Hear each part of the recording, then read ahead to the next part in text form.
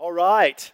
I'm excited to get to share with you today what I believe that the Lord has put on my heart. You know, one of the things that we don't need, at least I don't need, is another sermon.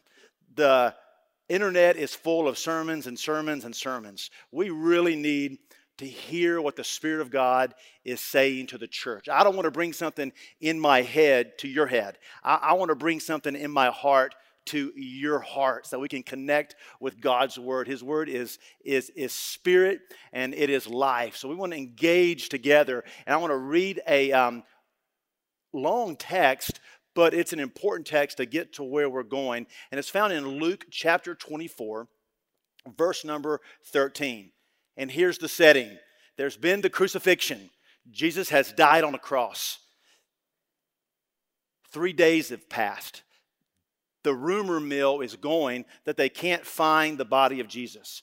And we find these two guys. One, we don't know the name. The other is Cleopas. And they're on a 7-mile walk back home after these bewildering events that's probably left them pretty disappointed. And we're going to pick up the story right here in Luke 24:13 as they're on the way home, and then somebody comes alongside and accompanies them that they don't know who it is yet, but we get this story right here. So Luke 24, verse 13, I want to read it. You can follow along on the screen right in front of you, and then we're going to pray and just ask the Spirit of God to help us this morning. Luke 24:13. And behold, two of them were going that very day to a village named Emmaus, which was about 7 miles from Jerusalem. And they were talking with each other about all these things which had taken place. While they were talking and discussing, Jesus himself approached and began traveling with them. But their eyes were prevented from recognizing him. And he said to them, "What are these words that you are exchanging with one another as you are walking?" And they stood still, looking sad. One of them, named Cleopas, answered and said to him, "Are you the only one visiting Jerusalem and unaware of the things which have happened here in these days?" And he said to them, "What things?" And they said to him, "The things about Jesus the Nazarene, who was a prophet, mighty in deed and word in the sight of God and all the people, and how the chief priests and our rulers delivered him to the sentence of death and crucified him. But we were hoping that it was he who was going to redeem Israel. Indeed, besides all this, it is the 3rd day since these things happened. But also some women among us amazed us when they were at the tomb early in the morning and did not find his body. They came saying that they had also seen a vision of angels who said that he was alive. Some of those who were with us went to the tomb and found it just exactly as the woman also had said. But him they did not see. And he said to them, "O foolish men and slow of heart to believe in all that the prophets have spoken. Was it not necessary for the Christ to suffer these things and to enter into his glory?" Then beginning with Moses, with all the prophets, he explained to them the things concerning himself and all the scriptures. And they approached the village where they were going. And he acted as though he were going farther. But they urged him, saying, "Stay with us, for it is getting toward evening, and the day is now nearly over." So he went in to stay with them. When he had reclined at the table with them, he took the bread and blessed it, and breaking it, he began giving it to them. Then their eyes were opened, and they recognized him, and he vanished from their sight. They said to one another, "Were not our hearts burning within us while he was speaking to us on the road, while he was explaining the scriptures to us?" Let's pray. Father, we desire for our hearts to burn within us this morning. We desire, Jesus, for you by the Spirit to, Lord, interpret your words for us. Lord, we're not here just to gain a cerebral understanding of theological matters. We're here to engage you, Jesus, in the person of the Holy Spirit. Lord, I know, God, right now, Lord, you are with us. Wherever two or more are gathered, you're in our midst. Lord, whether we're sitting in a car or whether we're at home or whether we're still lying in bed or on the sofa. Some of us are out on the front porch, sitting in a chair, enjoying the beautiful day. I'm asking you, Jesus, Lord, to engage our hearts right now with your powerful word. Your words are spirit and they are life. And as Billy prayed a moment ago, let all hopelessness, let all fear, let all anxiety, let every thought or imagination in our natural mind be brought low and taken captive to the obedience of Jesus right now, Lord. That we can hear what the Spirit of God is saying to the church, and Lord, and saying to us as a spiritual family, and saying to us as individuals. And Lord, you would weave all that together, Lord. And even during this season, you would continue to build your church, and the gates of hell will not prevail against it. We love you and honor you, Lord, in Jesus' name. Amen. Thank you for praying. So I want you to put yourself in these guys' shoes for a few minutes this morning. Put yourself in the shoes of Cleopas. Just for a moment. It's easy for us to read this passage because we know the whole story. We got the 2020 hindsight. We know everything that happened before, during, and after these events, but these guys didn't know that. So just for a few minutes, put yourself in his shoes, just for a second. He was obviously a follower of Jesus. This man had looked into the eyes of the Messiah himself. He perhaps was like the other disciples, that he left his job, he left his family to follow this man named Jesus. He joined an unpopular cohort who were all following a rogue rabbi in the land, probably not so popular. This man witnessed for a year, maybe 2 years, miracle after miracle after miracle being performed by Jesus. He heard sermon after sermon from Jesus about a coming kingdom, a soon coming kingdom that was on the way. Now just imagine for a second, if you're Cleopas in that moment, put yourself in his shoes. No doubt he is thinking, man, this new kingdom is coming. I've heard the other disciples talking about it. I wonder what's going to happen. I wonder if there's something in this for me. Perhaps he remembered the words found in John 14:12 when Jesus said, for the works that I do, you also are all going to get to do because I am going to my Father. Man, no doubt there's excitement in his own soul. And then came the day what we call the triumphal entry. It's the day that we're in right now. We call it Palm Sunday. It's the day that Jesus came into Jerusalem. The streets were full of shouts on that day. Hosanna, Hosanna, Hosanna. Blessed is he who comes in the name of the Lord. He came in with authority and the palm branches being laid on the ground. Can you imagine the excitement of all the disciples during that time? Oh, it is the fulfillment of all of our dreams and all of our expectations is fixing to happen. Certainly their excitement bubbled over when one of the first places Jesus went was right into the temple. And he went in like a roaring lion to cleanse the temple of all the money changers. And he would declare that my house shall be called a house of prayer for all people. Man, maybe Cleopas was thinking the time is finally here. The time is finally here. Most of us would have thought, if you were just like him in that day, that the oppressive Roman Empire was about to be kicked out of Jerusalem. He had interpreted the world events around the person of Jesus, that things are getting ready to happen, and maybe he's going to be a part of it. Giddy with excitement. It's all fixing to come down. Rome is fixing to be moved out. Here is Jesus. He's going to be on the throne, and perhaps little old me, I'm going to have a part in the kingdom, and we're going to enforce the rule of Jesus around the earth. Now, we find out pretty quickly that things begin to go south real fast. Jesus began to speak these cryptic words that made them perhaps realize, man, this isn't like going down like we thought it was going to go down. He would say words like we find in Luke 20 and verse 17. But Jesus looked at them and said, what then is this that is written? The stone which the builders rejected, this became the chief cornerstone. Everyone who falls on that stone will be broken to pieces, but whomever it falls, it will scatter him like dust. Interesting words. They're thinking, what's going on here? This isn't going like I thought it was going to go. And then things really did go bad to worse. Then came the Garden of Gethsemane. Then he was arrested. Then he was beaten. He was spat upon. And he would ultimately hang on a cross and be crucified, and he would die right there. This is why we find out when Cleopas was on the road, it said that he was sad in his own heart. They had lost this sense of hope. But the question is, why? It's interesting to me, why did their hope seem to go down the toilet in just the span of 1 week? From that moment of Palm Sunday when there were shouts of Hosanna, Hosanna, when there was power and authority, they were getting ready to ascend the throne in the land. Within a matter of a week, all their hope went right down the toilet. And I think we need to see this. Our friend Cleopas, along with many of the others in that day, was poisoned by a deadly assumption. They were poisoned by a deadly assumption.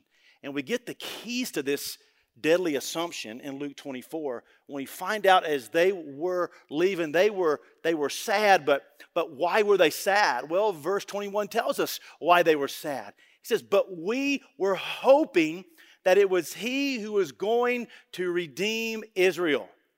But we were what? Hoping that he was going to redeem Israel. Here's the truth of the matter, I think. He was hoping Jesus was going to redeem Israel from Roman oppression.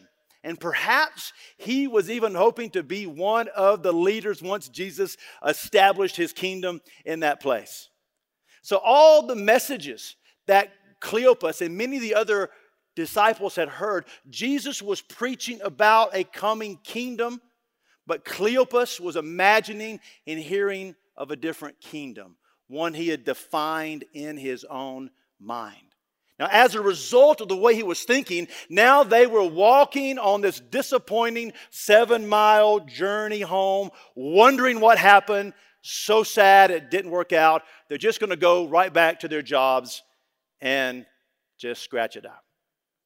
Now, I want you to really listen just for a second, because what I'm about to share with you are truths that I wish somebody had got in my face 20 years ago and grabbed me and told me what I'm about to tell you. Now, I'm going to tell you this, and you're going to say, well, that's so elementary. But listen, this was not elementary to me. If I could have just heard 2% about what I'm getting ready to share with you, I think my life could have been much more full of joy and peace. Because it's important to note that hopelessness is typically preceded by wrong expectations in a false hope. Hopelessness is typically preceded by wrong expectations in a false hope. Now, we're invited into knowing Jesus, who is the true hope.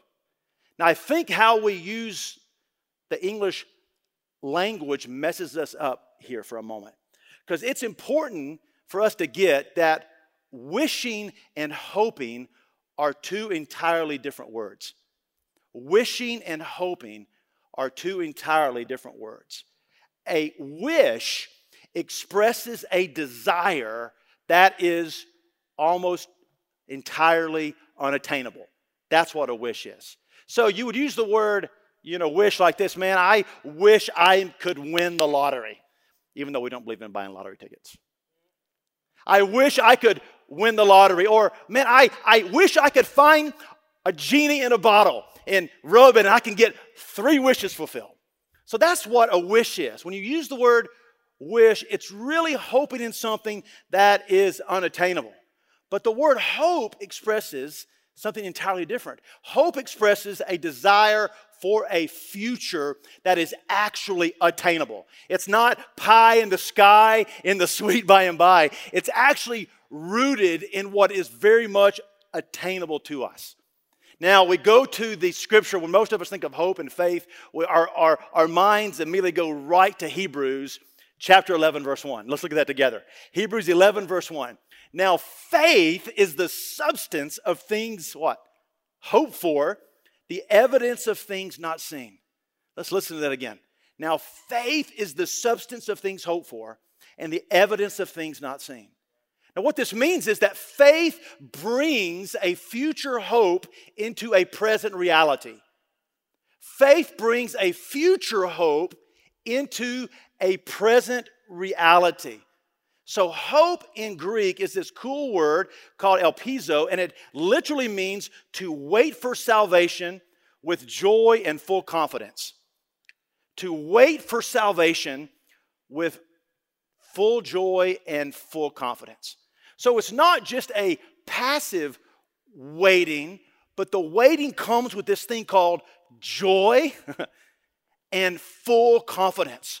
So the hope that we are invited into is something that's not only going to fill us with courage and confidence that it's real and it's attainable and it's valid, it's going to happen, it's not a wish. With this hope comes joy. Now look at your husband or your wife and kids and smile real big. In other words, joy is God's strength inside of us. The joy of the Lord is our strength. It is our portion as sons and daughters to not walk around in gloom and despair and agony and defeat and deep dark depression and excessive misery. That's not what we're called to. We're actually called to be a people full of joy. But where does the joy come from? The joy comes from a hope, and born out of that hope that is seen through the lens of faith. Let's go a little deeper. What the hope we're invited into is not a wish. It's attainable and it's real. And that hope, from that place of hope, is going to come joy and courage. You see, this is why putting our hope in stuff to bring love and peace and security is a wish and not a hope. See, we say, oh, I hope this is going to happen, or I hope my 401k is going to be good, or I hope this person is not going to let me down, because inevitably that's just a wish, because what's a wish? A wish is something that's unattainable, that's not going to happen. So we put our hope in things that are not going to take care of us and bring us this love and peace and security that only this true, real hope does. Now, I don't know about you, but I've had moments in my life like Cleopas, and I know you guys have had as well, when things didn't turn out like I thought they were going to turn out in my life. And it left me discouraged, very disappointed. My heart had really lost hope, and it became sick. Have you had moments like that? In the doldrums of disappointment, discouragement, and hopelessness. Now the problem, as I see it now that I didn't see then, the problem was this. Now listen, just tune into this for a second. The problem was my hope was in what I assumed Jesus was or was not doing with my life, and not in Jesus himself. My hope was what I assumed what Jesus was doing with my life or was not doing with my life, and not in Jesus himself. I remember 14 years old, Rio de Janeiro, Brazil, just a few blocks away from Copacabana Beach. We were there on an outreach, and we were ministering to just thousands of kids. It was unbelievable. But as a kid, I can remember the moment, all these little kids around me, and I sensed the dream of God in my heart. I want to do this for the rest of my life. I felt the call of God in ministry. People will ask you, when did you get the calling to go into ministry? I can tell you it was that moment right then. I knew that I was going to give my life to serving Jesus forever. God dropped the dream of God right in my heart. Now, unbeknownst to me at the time, I began to do something that was not appropriate. I began to define that dream. I began to write out in my natural mind a definition to the dream of God in my life based on my certain situation and my circumstances. In other words, I knew that, all right, this is this dream. I'm like sensing the call of God in my life. Therefore, I'm going to do this forever. I'm going to come back to Brazil. I'm never going to leave Brazil. I'm going to be on the mission field forever. In fact, if you had to put me on a polygraph test 20 years ago, I would have passed it with flying colors that what I would be doing right now in my life. I would have passed it because I was convinced that I and my wife and my family would be sitting on the banks of the Amazon River somewhere, reaching some unreached people group with a mosquito net over my head, trying to type the language and translate it. I was so convinced. But the problem was I wrote my whole definition for my entire Christian walk around what I perceived in that moment. You see, like the Cleopas, I had poisoned myself with this assumption of what God was doing based on what he was doing in my life at the moment, and not in the person of Jesus. And I begin to write the definition. You know what that is, right? That is, in effect, the clay on the potter's wheel instructing the potter on what to make. It's the clay telling the potter. Isn't that like an absurd way of thinking, right? The clay should never tell the potter what to make. What's the job of the clay? To sit there and be still and get used to the spinning and get used to the fingerprints of God. That's making what he wants to make. But the clay has no idea. The clay has no idea what the clay is becoming. But the Father knows exactly what he's making. So you see, what happens is that we get the dream and we begin to define the dream. And God has not called us to be a dictionary. Give up being a glossary. I tried it. It doesn't work. When I begin to define what God is doing in my natural mind, it's going to leave me in a very sad position. So here's the principle I want to leave you in this moment. Live the dream, not the definition, for the dream is sourced in the dream giver. Live out of the dream of God. Don't live the definition. You live in the dream because the dream is directly tied back to the dream giver.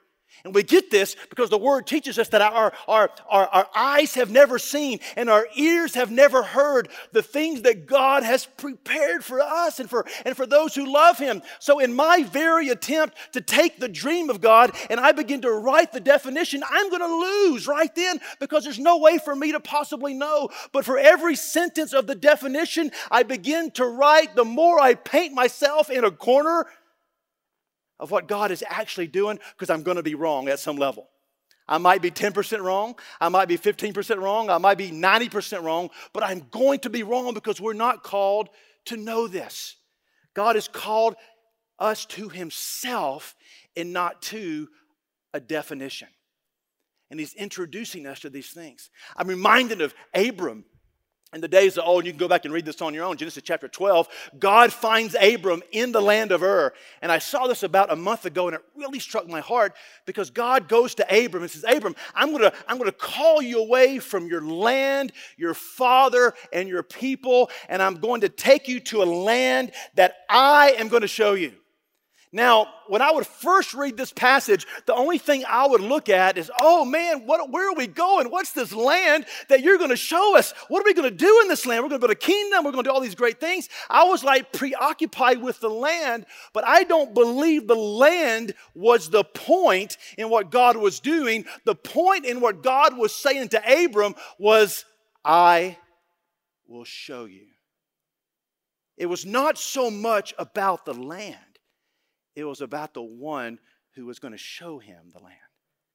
It was the journey with God, the relational journey with God, the friend of God, Abraham. And man, when you see that, you realize, oh God, then what are you like? What are you like really after then? So you're not really trying to get me to do something or to maneuver me in some orchestrated plan. The whole thing is really about me just knowing you. So like Cleopas, though, we all face moments like this. We all face these awakening moments, and we begin to realize what's going on. Because we all do this, don't we? Every one of us is guilty of this. We all hear God saying things, and we all begin to write the definition of what God is going to do.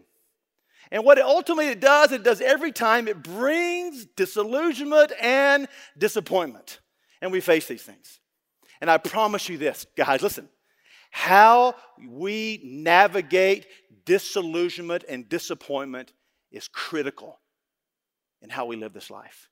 What we do in moments of discouragement and disappointment and despair will define how we live this life. They're actually opportunities for us. Because here's the truth. When we are tested or we're being squeezed, because what happens is when you're being tested and squeezed, you begin to deal with disappointment and discouragement. But what it does, it's actually a gift for us because it exposes where I'm putting this false hope in. Because as things don't begin to work out and I'm beginning to experience disappointment and discouragement, what's being reflected back to me are things that I'm actually putting my hope in and my false hope in, because those things are letting me down, and it's a disparity to what real hope is, because real hope, as we'll see in a minute, never disappoints. And that can be a wake-up call. So what happens when we're getting squeezed, we're getting tested, things begin to go not according to the definition that I wrote or you wrote about your life. We're experiencing these, and they are great opportunities for us to walk in an Acts 3:19 moment. Do you want an Acts 3:19 moment? You're thinking, well, what's Acts 3:19? I'm glad you asked. Acts 3:19. Therefore, repent and return so that your sins may be wiped away, in order that times of refreshing may come from the presence of the Lord. Hear that. In other words, when God shows us something, when we begin to realize that I've put hope in something that's false and not lasting, I've actually put hope in something that I'm wishing for and it's not accurate and it's let me down, and that begins to get exposed, what should I immediately do? What should we do in this moment right now? Lord, I'm sorry. Lord, I repent for caving into fear because I've just watched my 401k lose 80% of its value in the last month.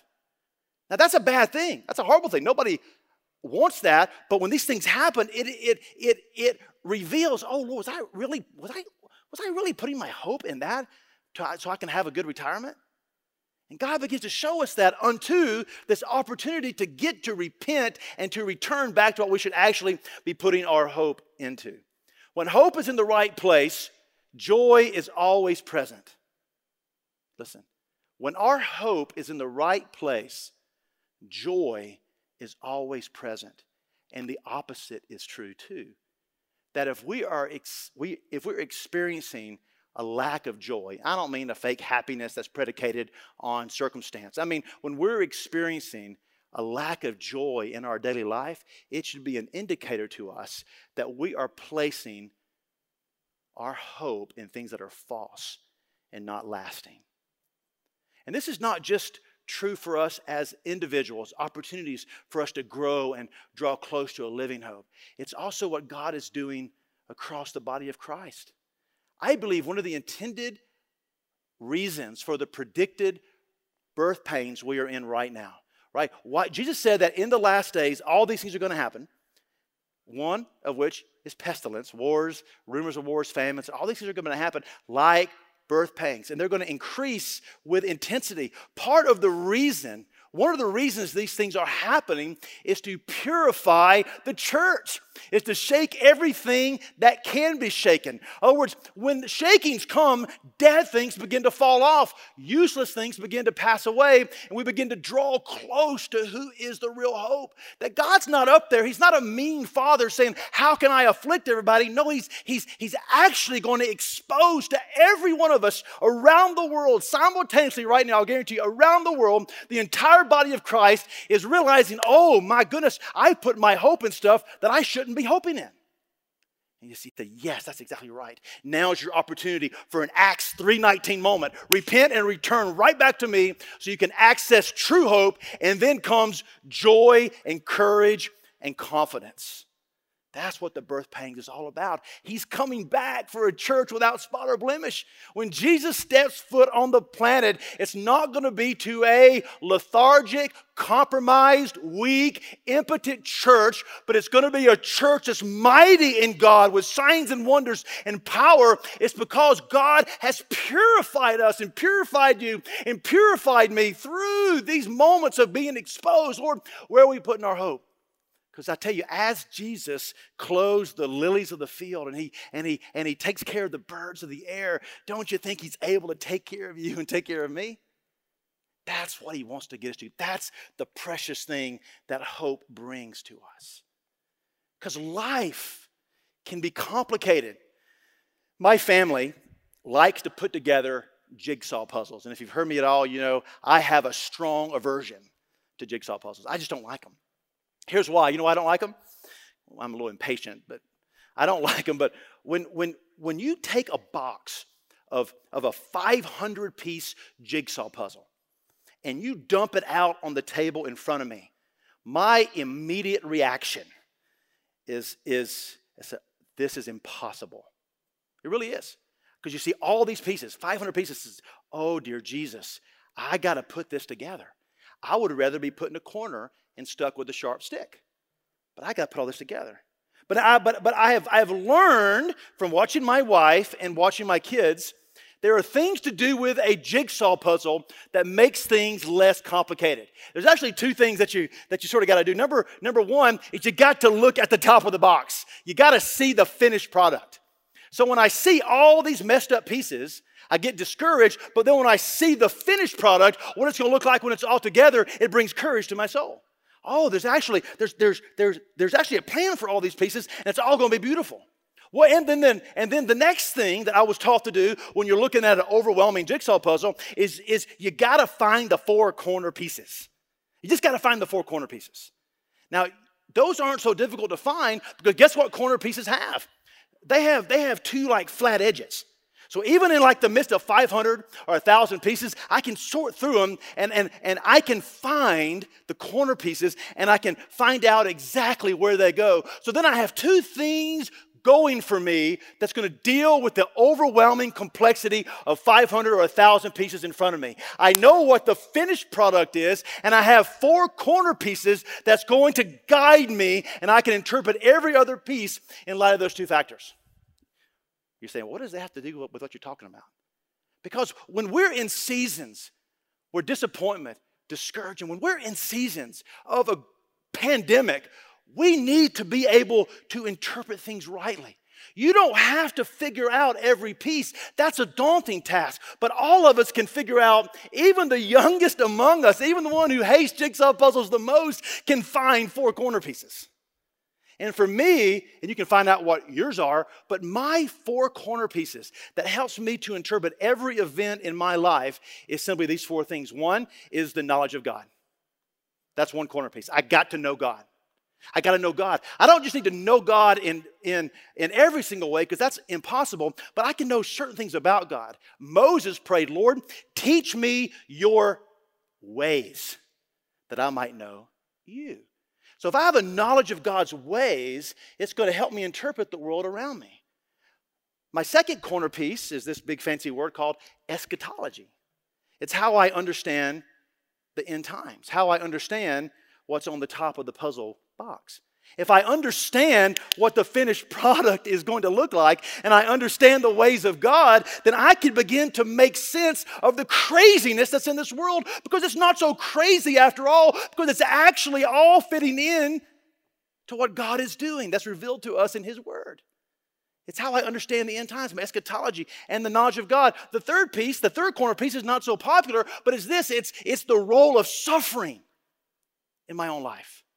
The role of trials and tribulations, that I can then interpret hardship and difficulty, not that God is trying to hurt me, or not that just the devil is trying to kill me. There may be an aspect of that, but there's a higher dimension of understanding trials and tribulations. That through suffering and difficulty, God is perfecting things in you and in me. And here's the truth. Paul would say it this way, Lord, I want to know you in the power of your resurrection. Every one of us would sign up for that all day. But also in what? The fellowship of your suffering. Because we don't like this, but through the place of suffering, we get to know Jesus in ways that we can never get to know Him apart from it. I don't like that. My flesh doesn't like that, but my spirit loves that. So it's the knowledge of God. It's my eschatology. It's understanding the role of suffering. And my last corner piece is this, that I must learn to abide. John 15. It's in abiding in Jesus, right? Staying close to the vine, which makes everything begin to make sense as I walk this out with Him. I guess my mind's a little warped, but that's how it works for me. That if I can have those four pieces in place, then I can interpret everything that's going on in the world. It's not chaos. It's not necessarily order. It's a word called chaotic. It's like nature. It's chaotic. It's the mixture of chaos and order. We see it in nature all the time. You see a tornado, you see a hurricane, you see a tsunami. It looks like this is chaos, but it really isn't chaos. There's actual order taking place. There's actual laws of the universe and physics that are at play all the time. It's like it's a chaotic environment. And this is how God operates and works. All right, let's try to land the plane. Get your jigsaw puzzle out. Because here it is. Our hope is alive and living. Listen to this. 1 Peter 1:3. Praise be to the God and Father of our Lord Jesus Christ. In his great mercy, he has given us new birth into everybody say it, a living hope through the resurrection of Jesus Christ from the dead. True hope cannot exist apart from true faith in the living hope. In other words, that's how hope works. Hope cannot exist. True hope cannot exist apart from true faith in the living hope, which is the person of Jesus Christ. And this is what we call the gospel. This is what we call the good news. Jesus blazed the way to God, and he himself became the way. Jesus blazed the trail to God, and he himself became the way. When Jesus said in John 14:6 that I am the way, the truth, and the life, he said, I am the way. I'm not going to point you to religion or traditions of man or here's the 10 things that you need to do to be okay. Jesus said, no, I'm actually the way. I'm not giving you an instruction book with a how-to list. I'm saying it's me. I'm the way. It's actually in knowing me. That's the living hope. You get this? Jesus blazed the way to God, but he truly became the way himself, and we're called into knowing him as our living hope. This hope is an anchor for us. Hebrews 6:18. God did this so that by two unchangeable things, in which it is impossible for God to lie, we who have fled to take hold of the hope set before us may be greatly encouraged. We have this hope as an anchor for the soul, firm and secure. It enters the inner sanctuary behind the curtain. From the moment we begin to build ships and sail the sea, the anchor became a symbol of hope. The word anchor literally means to make secure or a safeguard or something held firmly.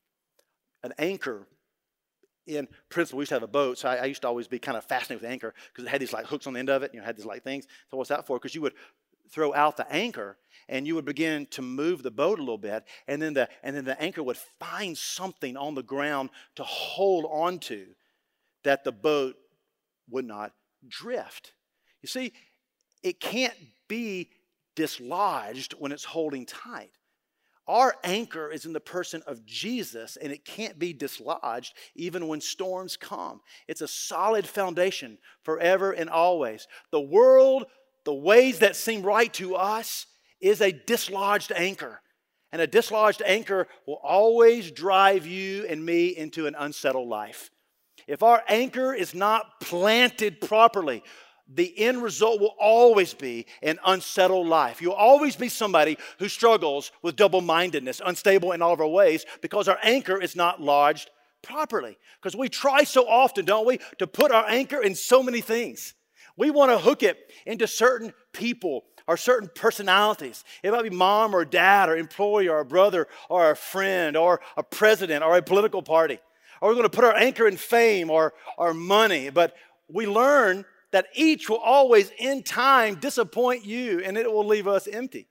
When we do this, we face the roller coaster and the whiplash of disappointment and discouragement all the time with no hope of relief. But yet Jesus, in moments like this in all of our life, is inviting us in to believe this. Listen, it's a hope that actually doesn't disappoint. Can you believe that? Wouldn't it be something to really realize that we're invited to live in a way not to be disappointed? Romans 5:5. Hope does not disappoint because the love of God has been poured out within our hearts through the Holy Spirit who was given to us. That's what we are being invited into. A hope that doesn't disappoint. But it's not a hope in stuff. It's actually a hope in the person of Jesus Christ himself.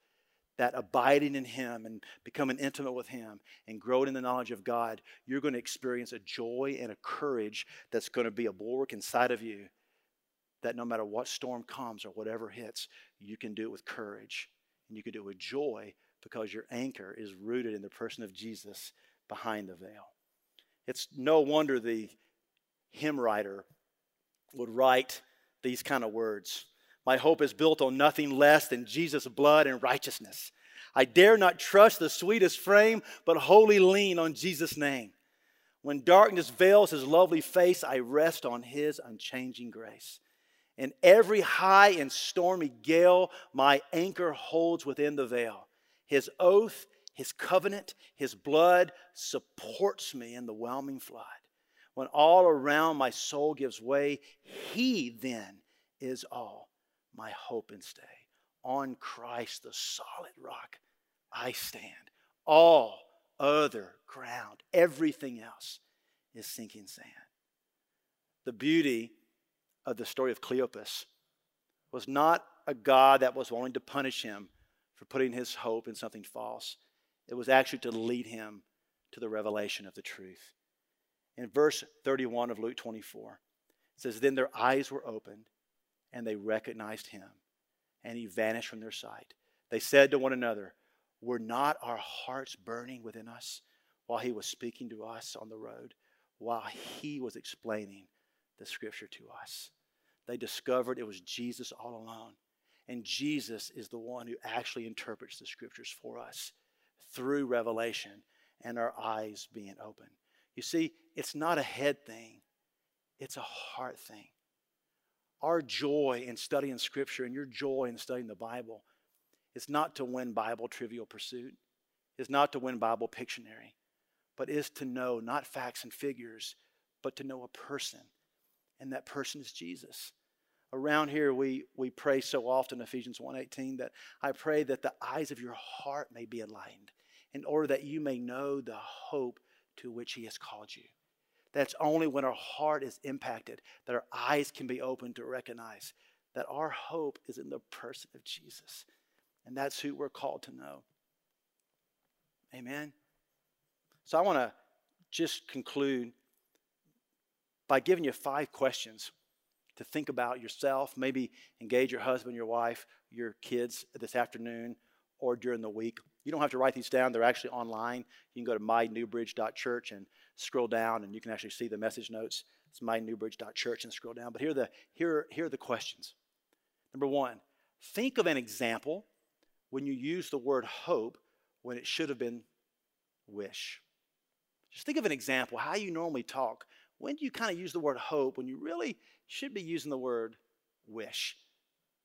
It's okay to use the word wish, but don't confuse it with hope. Number 2, what is a dream God has put in your heart? And ask him to show you a definition you wrote that was not necessarily from him. In other words, go back in your memory, like I did when I was 14 years old in the streets of Brazil. And God put a dream in my heart. And he showed me the definition that I wrote. Can I just tell you something? I wrote the definition and I confused it with the dream. And I clung to the definition more than I did the dream. I clung to the definition more than I did the dream giver.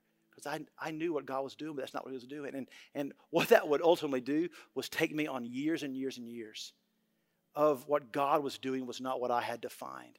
And I held so much to the definition that through situation and circumstance, that God would peel off every finger that I was holding to that definition. I was gripping so tightly. And every time God had to peel off a finger, there was disappointment, there was discouragement, there was despair, frustration, and all that.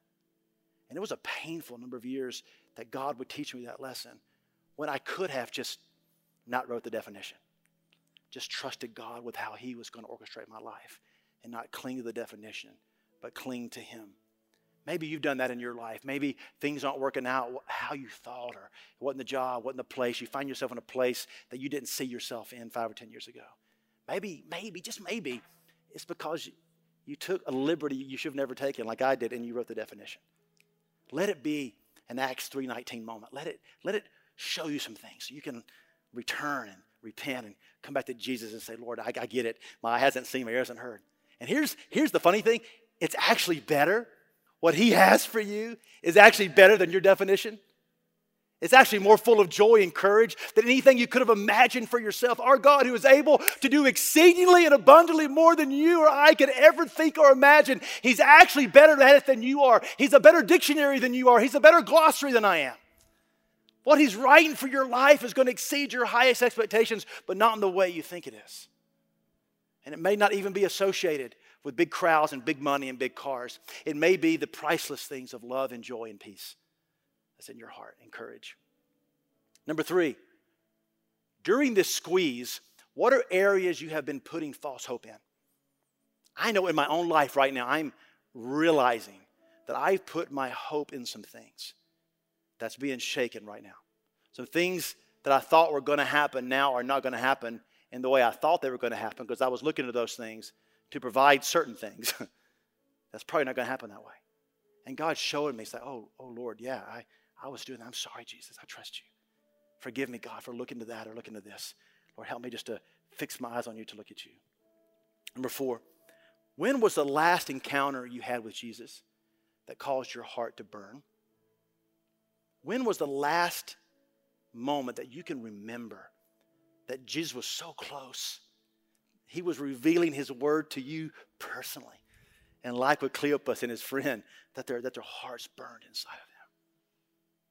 When was the last time? I don't think it's meant to be that far apart from each other. I think we can have those every day as we walk with Jesus. They may vary in intensity. Sometimes it's a level 1, sometimes it's a level 5 or a level 10. But I believe every day our heart can burn as Jesus reveals the Scripture to us. When was the last time? Number 5, last thing. I want to encourage you this week to read John 15, 1 through 8, and discuss what abiding has to do with true hope. Read John 15, 1 through 8, and just ask yourself this question. You may write on it, pontificate on it, journal on it, that what does John 15, 1 through 8 have to do with true hope? What does abide do with true hope? Amen?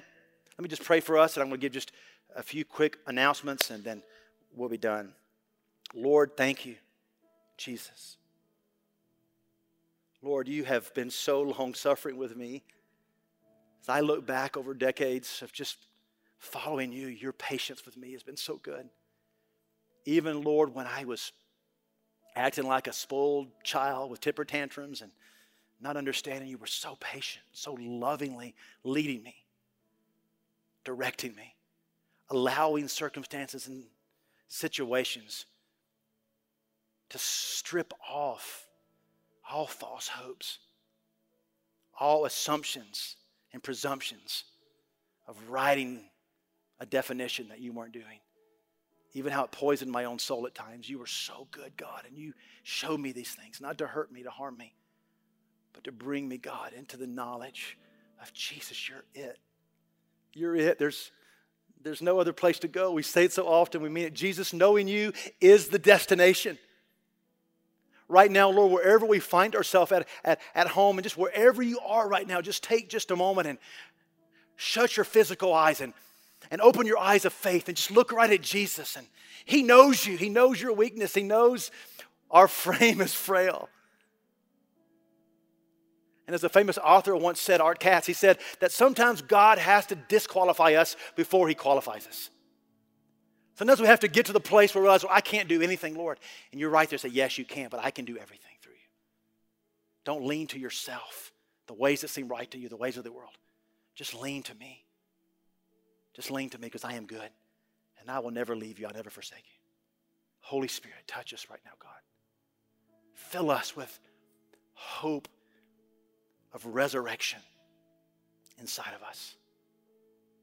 Come, Holy Spirit. Bring the revelation that Jesus, that you are the living hope. We love you. We honor you and bless you this morning. In the strong and matchless name of Jesus. And all of us said together, amen. Amen.